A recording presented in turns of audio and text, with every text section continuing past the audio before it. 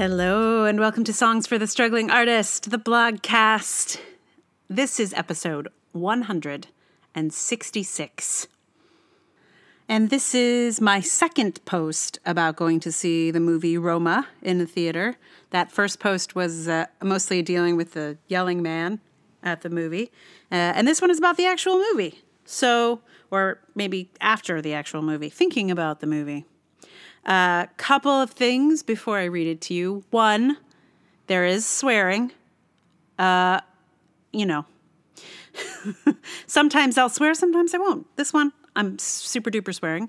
Also, there's spoilers. So if you haven't seen Roma and you want to keep it unspoiled, I'll warn you before I spoil it. And then towards the end, there's not as many spoilers. I don't have the exact minute point, but, I'd say the middle chunk is where the spoilers are, if you're concerned about that. So this is called In Which I Get Myself Effing Mad About the Roma Movie. I didn't put fucking in the actual title just because of search engine reasons, but you know what I mean. Anyway, here it is. In Which I Get Myself Effing Mad About the Roma Movie. I really wasn't mad about Roma while I was watching it. It was a quiet, arty experience, and I appreciated the cinematography and getting to see the very specific world it created and perhaps documented. But I didn't find it moving. I expected to. I brought a pocket full of tissues, and I did not use a single one. Not that my tears are required for a moving experience, but I was oddly unaffected, and I was trying to understand why. So I did some Googling and saw this cascade of articles declaring Roma to be a feminist film. That's when I started to get mad. Sure, there are mostly women in the film, and that's really nice and all, but crowing about it as if it's a banner feminist film? Sorry. No, now I'm mad about it. Just putting women in your movie does not make it feminist. Having your movie declare that men are trash also does not make it feminist. In fact, it is quite the opposite. Feminism holds that men are equal with women, and vice versa, of course. And in fact, men are quite capable of being great. In other words, not trash. Feminism has a bad reputation for being a man-hating ideology, but in truth, it holds men to higher standards than the trash men are often accused of being. Demonstrating that men can behave badly and sometimes leave women to fend for themselves in the world men created is not a particularly feminist demonstration. It's just something that happens. Feminism doesn't flatter men or give up on them. It says, you could do better, and you should. Which is how I felt about Roma. If, spoiler alert, when Cleo's character got pregnant, she'd been able to get an abortion, that would have been fucking feminist.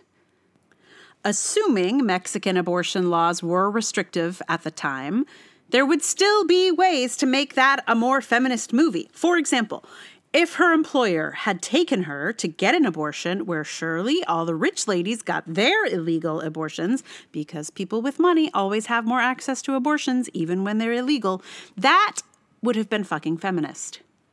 Even if neither of those things were possible, a feminist film would have at least discussed the possibilities for dealing with an unwanted pregnancy.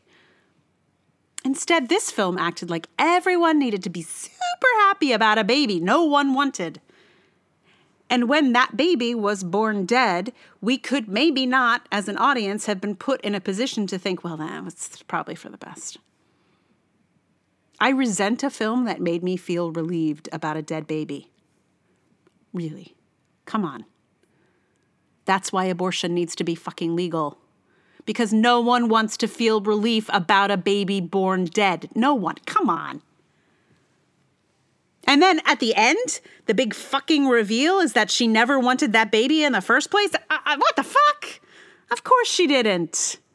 From the moment her boyfriend ditched Cleo in the movie theater, we all knew she did not want that baby.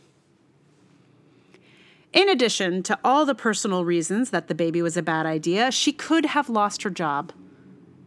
It's clear a different employer would have fired her immediately. That pregnancy was a catastrophe long before it had a gun aimed at it. Somehow the movie pretends it's not, and somehow thinks that women wouldn't talk about it. Cleo is a sort of domestic saint who always does the right thing, is always put upon. The pregnancy somehow makes her more holy. I kept expecting her to get martyred, and I'm glad she survives the movie, but I guess her declaring that she didn't want that baby is meant to be an acknowledgement that she is not an actual saint? I don't know. But domestic sainthood doesn't rank high in my feminist book.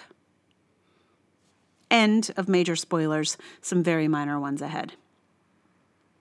This sanctification of a boy's nanny appears to be a thing. I don't know why boys who grew up with nannies feel the need to make art about them, but they do. And they seem to be these saintly, loving, self-sacrificing figures who endlessly give of themselves to help form genius young men. I'm thinking also of Tony Kushner's much-lauded musical Caroline or Change, which has similar issues of a woman of color raising white children. Both Roma and Caroline or Change have been fictionalized, but both creators make it clear that their work was based on their youth. They also both drive me up a fucking tree with their magical Negro, magical Native American tropes. Anyway, speaking of how Roma was based on Cuarón's nanny, I highly doubt that the big fulfillment in Cuarón's actual nanny's life, the end of her story, was to be told that her charges loved her. I'm sure hearing what she meant to her employer's children was very gratifying. But the odds that this family never once drove her crazy and never once made her want to cry out in frustration or kick a hole through one of those glass doors, those odds are very low. I'm super glad that Cuarón has introduced us to Yalitza Aparicio, who is an extraordinary Indigenous actor, and that this film got her an Oscar nomination and all that. But we never learned anything about the character she plays or where she's actually from. The barest minimum we learn is that her village looks a bit like the countryside where they spent New Year's Eve. Her Indigenousness was inconsequential in the end, and that feels like a real missed opportunity. Especially when it feels like the only real purpose of the film is to tell us that some men can be trash sometimes. Yeah, we know. Now, can we get some reproductive freedom for everyone? I'm not saying the film's not brilliant. The sequence of the father trying to park that whale of a car in his garage is as poignant a look at masculinity as I've ever seen. But lionizing Roma as a feminist film just makes this feminist fucking mad. No, not all men are trash, and not all movies about women are feminist. Fade out on a ranting feminist. Hey, y'all, you still with me? This is a mad one. I feel like the ones that, I start writing like in the middle of the night because I'm so mad that there's going to be some swears involved. If your movie kept me awake from fury, you're getting a post. So I think that's all Roma's gonna get. I think I've said all I need to say. I did when I posted this one. I got some comments from some of the readers. Somebody suggested Latinos Who Lunch did a podcast episode about Roma, which was very enjoyable. Yeah, hilarious, and offered some perspectives that I hadn't really kind of sunk into. Some about racism, some about classism, and they were just hilarious. Like at one point they described like someone is supposed to say the plot, and he's like, "Oh, it's just like imagine Mrs. Doubtfire without Robin Williams." That's very funny. Anyway, there's more jokes besides that one. I did laugh out loud a couple of times. So yeah, Latinos Who Lunch was a fun podcast that was recommended to me by a reader.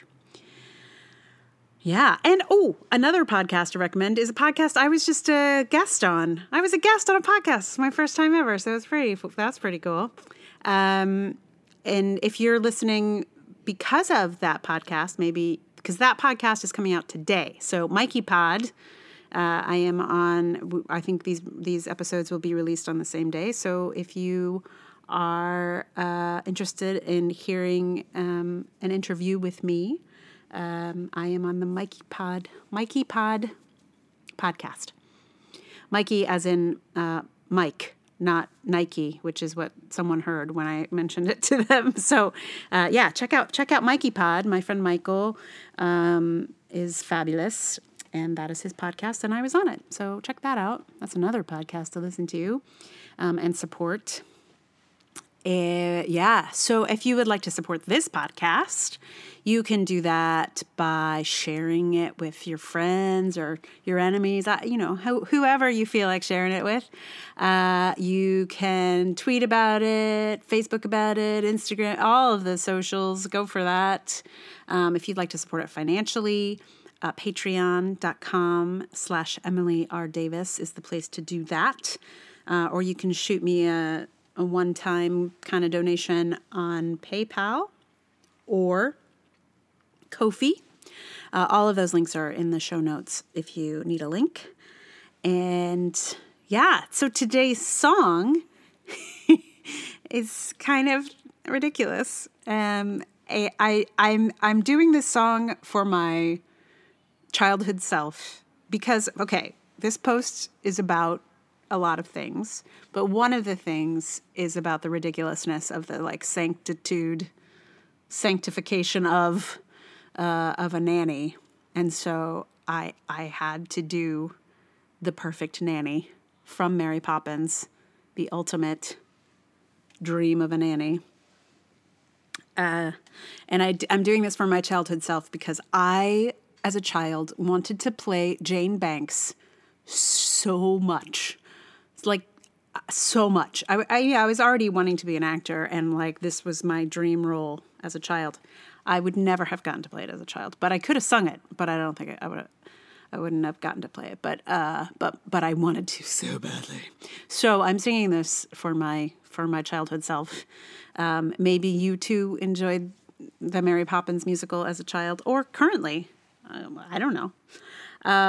It's a little silly. And not the usual fare here on Songs with a Struggling Artist, but whatever is happening is the right thing, I think. So it's on ukulele again, my new ukulele. I've had it not quite a month yet, and this song allowed me to learn a whole bunch of chords that I did not know and that I like. So that's good news. So here it is, The Perfect Nanny from the musical movie Mary Poppins. If you want this choice position, have a cheery disposition, rosy cheeks, no warts, play games, all sorts. You must be kind, you must be witty, very sweet and fairly pretty. Take us on outings, give us treats, sing songs, bring sweets, never be cross or cruel, never give us castor oil or gruel. Love us as a son and daughter, and never smell of barley water. If you won't scold and dominate us, we will never give you cause to hate us. We won't hide your spectacles so you can't see. Put toads in your bed or pepper in your tea.